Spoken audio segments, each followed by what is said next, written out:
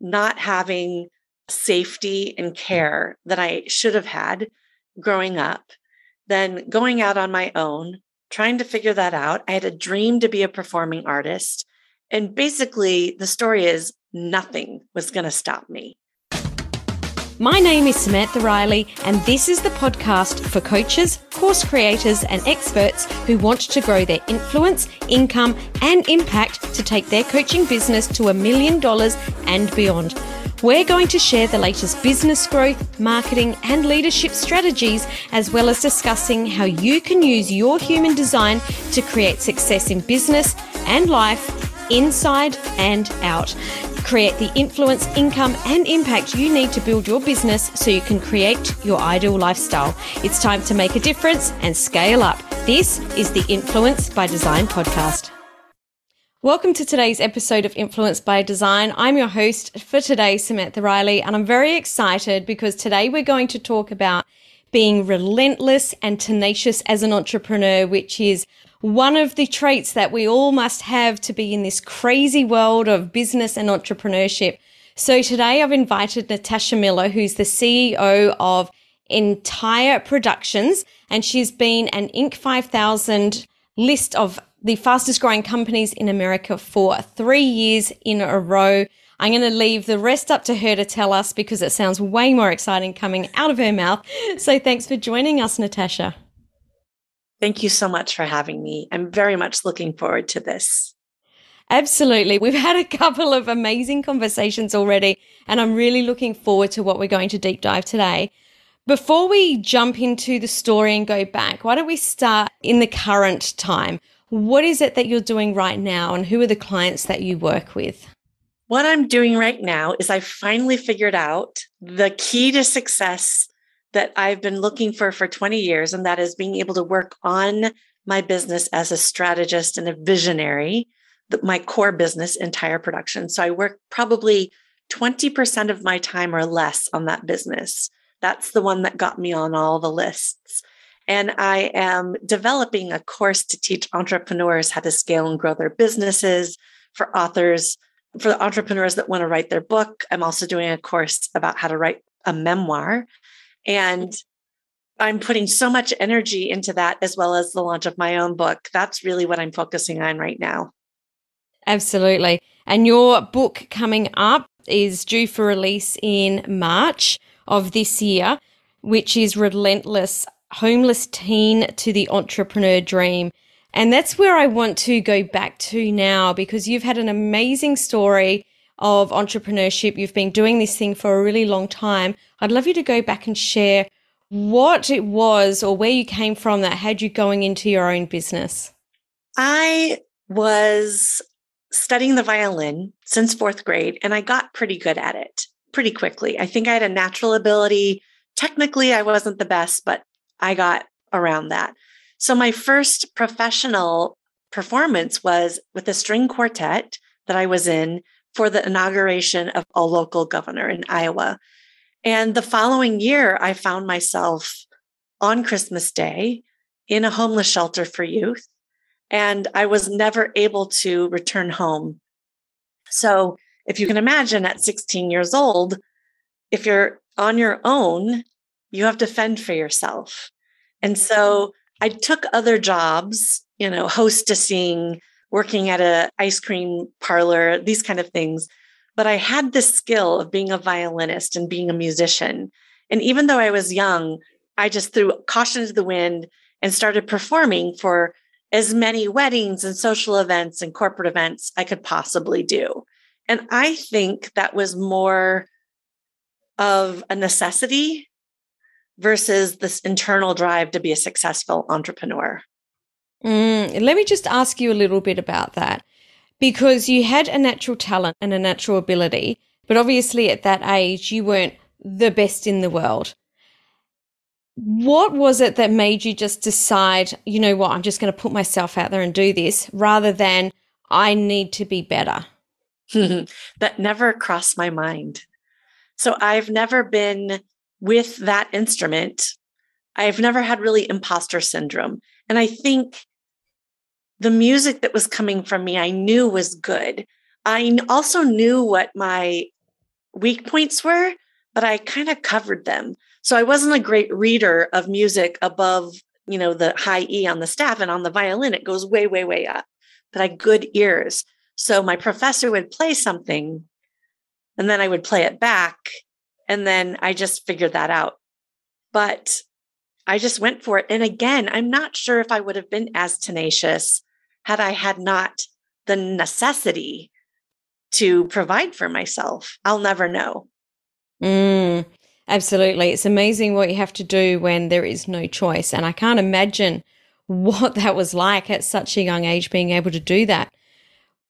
How did you end up going into your first business from there? Because I think that it's very easy for all of us to get caught in stories of we need things to be perfect, or we need things to be right, or, we just don't have what other people have. Like, there's so many stories that we tell ourselves. How did you end up going into your own business? I was being asked, because I had a pretty good marketing prowess, I was being asked to play for people's events 2, 3, 4 times in one single night, which clearly I cannot do. So instead of turning them down, which most musicians would say, "Oh, I'm sorry, I'm booked." Click, right? I said, "I'm so sorry. I can't personally be there. I have another engagement, but I can bring in another group that's as good as I am, probably better, and manage them for you so you can have this great experience." And I started doing that at a very young age without a business license, without knowing it was a business. And I turned that into entire productions finally in year 2001. And we started really producing music for events that were within these 2 genres I knew, classical and jazz.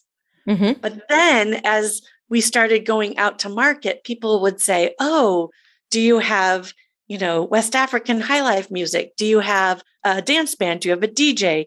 Can you bring in a cigar bar? Do you have aerialists? I need a snake charmer." So it just grew and grew and grew from there. And now I'm an expert on all weird things that people have at their events. And then in the last 5 years, one of my advisors really suggested that I diversify instead of just doing entertainment into something else. And that something else was event planning. It was a, surefire move. And so all those clients that for 15 years, we were producing music for their events that they were planning. Now we're planning some of them from A to Z. So Entire Productions has 2 main divisions: event production and entertainment production. Sometimes we work on an event and we don't have any entertainment coming. We're just planning it. Not that often. And some of our clients are just booking the entertainment from us. So that was the natural progression. And I don't perform for events anymore. I haven't for years and years and years. What are your biggest learnings from growing that business to the multi-million dollars that it's become? Oh my gosh. And I know there's a million of them, I can just imagine. But what would be some of the biggest takeaways that anyone that's listening, because obviously it's a service business, but its own niche, but some of the things that we can take away as coaches and consultants? There are 3 main things that come to mind. One is building in profit into your business before everything else. So making sure that you have a goal for a profit margin and doing everything you can get there with being able to service your clients and have a great culture. The second thing is people. I didn't quite understand what I'd heard so many years, like it's all about your people. I didn't really resonate with that until when COVID hit. And then when my people really stepped up and I felt like we went to war together, I started to really open up and understand. And I think it also was that I was working in my business still quite a bit and not on it. And I was like just one of them mentally. So I was like, well, why do they need, special attention? I don't give myself special attention. That is not the right way to go about it. So I've really switched that around. That's really, really important. And then cash flow. It actually should be up there with profit, but cash flow and profit were my number one goal of really focus this year. I didn't have to focus on the people part because it became a natural thing once I began to really understand how important it is. So cash flow, making sure that you have enough cash. That doesn't mean what your P&L looks like. It's a whole different beast. So those are the three top things. Let's go back to profit, because I think that I personally, and I don't know if you've gone through this as well, I personally have found it easier when you have a set cost. So you've got your musicians or your event costs, and it's easy to say, well, this is the amount, and then I need to put this much markup. So when I was in a product business, I found that much easier. I knew that I had to allow for freight. I knew that I had to allow for product costs, hard business costs, whatever it was, and then I added my profit. As a coach, when you are first starting out and you're billing yourself out, I have found it's a little bit more tricky to actually come up with those, where is the profit margin? So I'd love you to share some sort of amazing wisdom that I know that you have around how we can start to figure out what the profit margin is when we're starting off just on our own. Right. When you're on your own, your overhead is where your office is. It is, your attorneys, your consultants, CPA, CFO, maybe. So you have to consider all of those things because it's not the first thing people think of when they think of, how can I find profit? And then, coaches typically, there are various ways. You can charge by the hour, you can charge by the package. I have only done a little bit of one-on-one coaching, but what I'm learning as I learn to become more of a coach is that, especially with, you and I, we've been in business so long, we have an incredible amount to offer to people, and it is valued at way more than, $1,000 an hour. Like really, if what we do can impact somebody and increase their bottom line by 50%, are we really worth only $250 an hour? Mm-hmm. I don't think so. That doesn't set right. But, there are coaches at a lot of different levels, right? There may be a coach that has been in business for 5 years. That's a different thing. So I think you have to balance so many of these things. But, watch your expenses, marketing, design for your letterhead, like branding and design is important. Is it $10,000 important? Or is it $50,000 important? I can't answer that question for you, but everything that you do in your business, what packages that you take when, like, for instance, you have a Zoom account, right? Do you have an account for 1,000 people? Do you also have a webinar account? Do you need that? Do you need to be paying that extra money? Another thing for entire productions is that we were spending, one year we spent $65,000 on credit card processing fees. Oh, whoa. I didn't even bat an eye because we had so much revenue coming in. Uh-huh. When I saw that number as a standalone, I was like, oh, no, no, no, no. So we figured out a way to invoice our clients. And if they wanted to pay by credit card, they certainly can, but they have to pay the fee. So ever since I put that in, and so what does my profit margin look like? Well, if you were going to, go back 1 year, it'd be $65,000 more, right? Mm-hmm. So what I'm really hearing, and this is something that is absolute music to my ears, is that you need the data. So we had a very similar situation back in the day, like I said, when we had our retail stores and we looked at our credit card processing fees. We did something a little bit different. We went back to our bank and renegotiated that interest rate, because if we don't have the data, we can't do something about it. So really, you really, really need to pay attention to what's going on in your business and not just leave it to accidenti, which I'm very aware is a made-up word, by the way. Tell us more about people. You mentioned that the second thing was people. Tell us more about what you mean by that. Yeah, so people. So once you have, we won't even talk about how to find the people because that is really a challenge. And then also how to develop them and keep them and retain them and pay them. I live in San Francisco Bay Area. I can't even tell you. People are making a lot of money here. But once you get them into your world, you are introducing them to a team of people. It's a living organism, right? And they're now part of it. And they need to be nurtured. They need to be trained. And how does that happen? That happens with human capital. That takes time and investment of that person.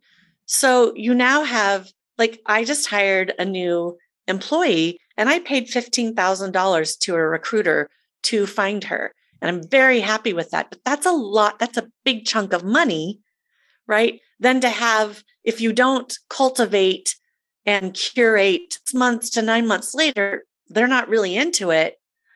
You've then now wasted all this time training, all this time ushering this person into the fabric of your business. And you may have lost the $15,000 that you invest. Like, it's a mess.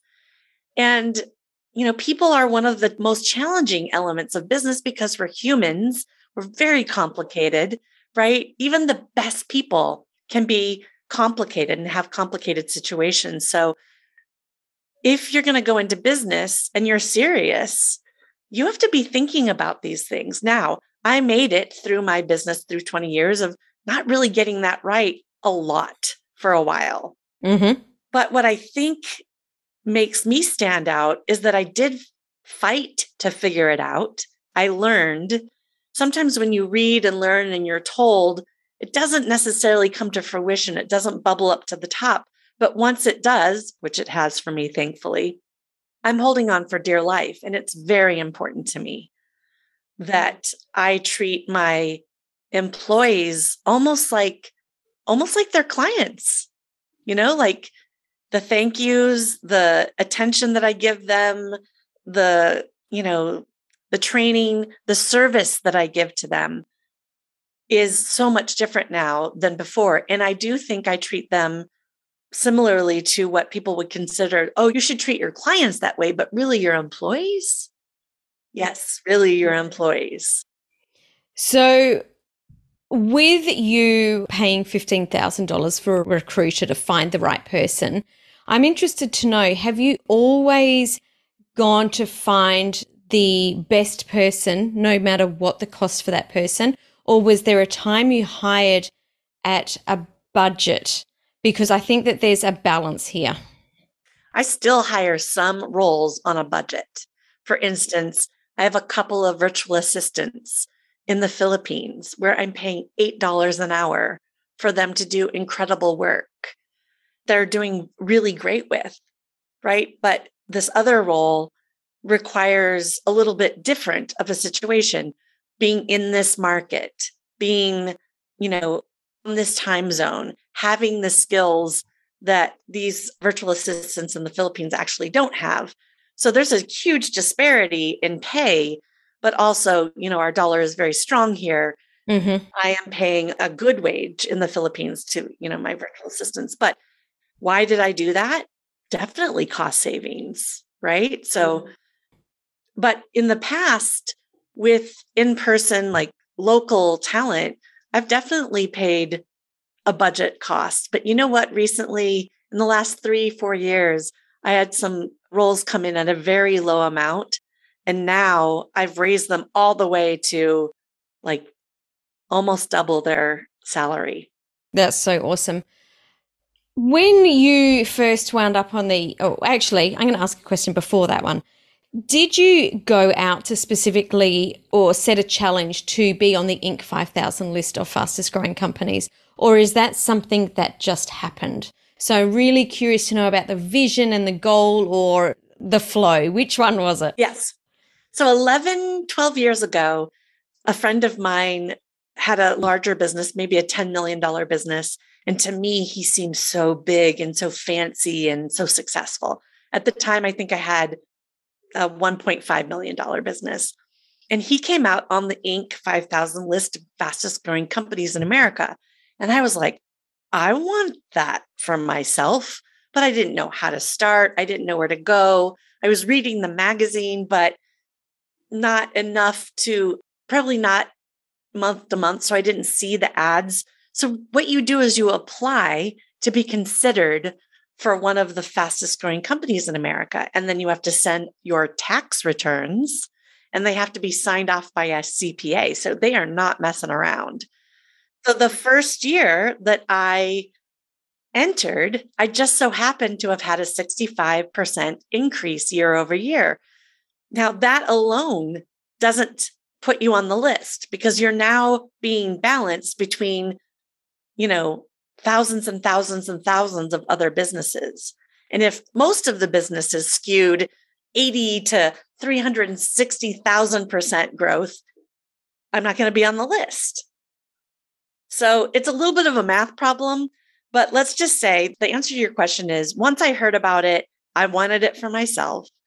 Then years later, for some reason, I just happened to apply. I can't even tell you what prompted that. And then because my business had done such great growth, because they're looking to past year, right? Mm-hmm, mm-hmm. I got on the list and you would have thought that I was awarded like the jackpot, right? From the Scratchers or a Grammy Award. That's how lit up I was. And it really has afforded me great things in business because I've been asked to be a speaker at the Inc. 5,000 conference. I've been a consultant for them for other entrepreneurs to give advice and mentorship to. I've been written about in the magazine. There's 5,000 people that, are on this list and I was able to be featured. It's just an incredible experience. So I don't know, enter all the contests, I guess is a good way to recap that. Be intentional, know where you're going. So you mentioned that your business growth came down to profit margin, people, and cash flow. Once you decided that you wanted to be on the Inc. 5,000 list of the fastest growing companies, were they specifically the three things that you focused on, or was it different looking forward to looking back? Yes. So when I was the first year that I was on the Inc. 5,000, if I would have been interviewed and asked what my profit was, it may have been an embarrassing response. Second year, the profit wasn't great. I was profitable, but to what extent? And I think what extent depends on what kind of business you have and what your chart of accounts and P&L are. But it's something that's really important to me now.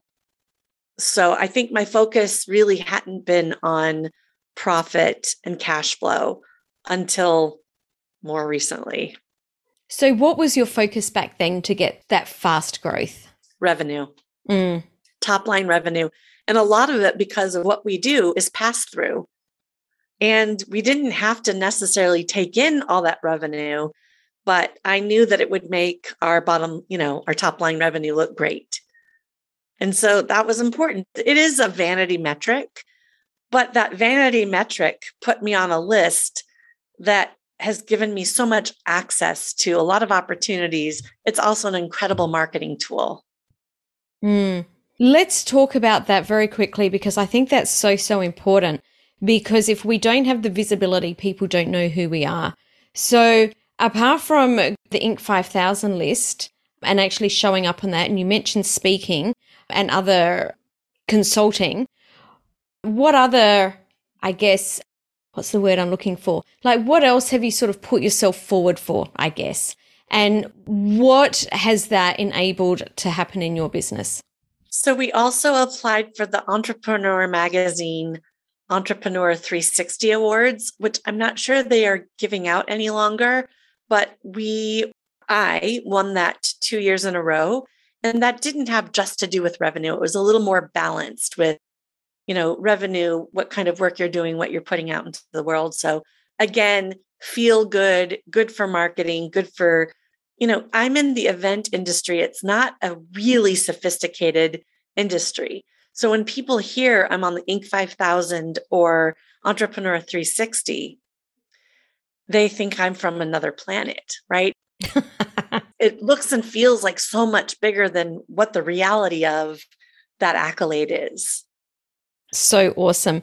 Now, we did mention at the beginning of the episode that you've got a book releasing in March, Relentless, a homeless teen to the entrepreneur dream, which is a memoir.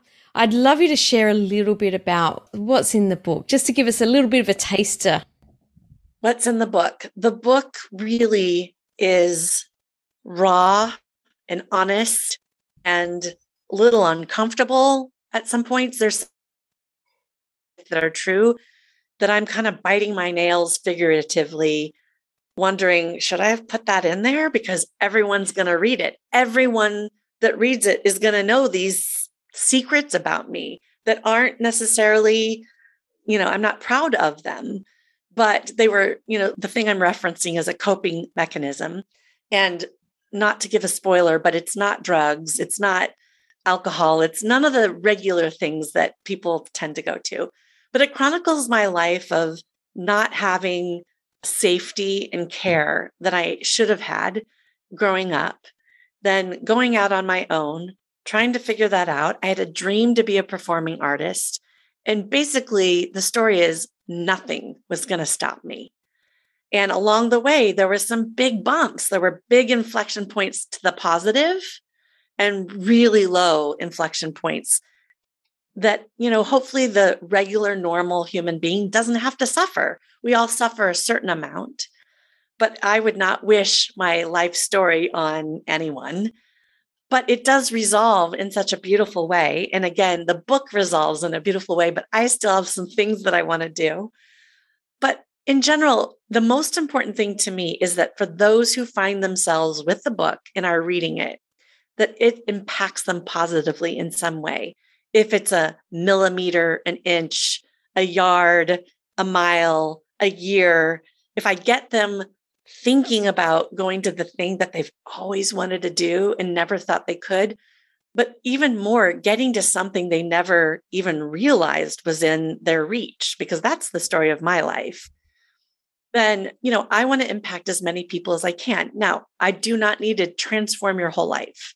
I'm not trying to, this is not a how-to or a self-help book, but if you read this book and I haven't moved you to think about something in your own life for yourself, or even maybe how you're treating someone else, then that's going to be a disappointment to me.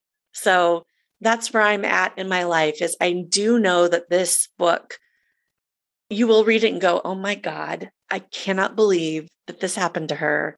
And I can't believe she did all this stuff. And if she can do it, I can definitely do it. That's why I'm looking forward to reading it. I love memoirs. I love Shoe Dog by Phil Knight.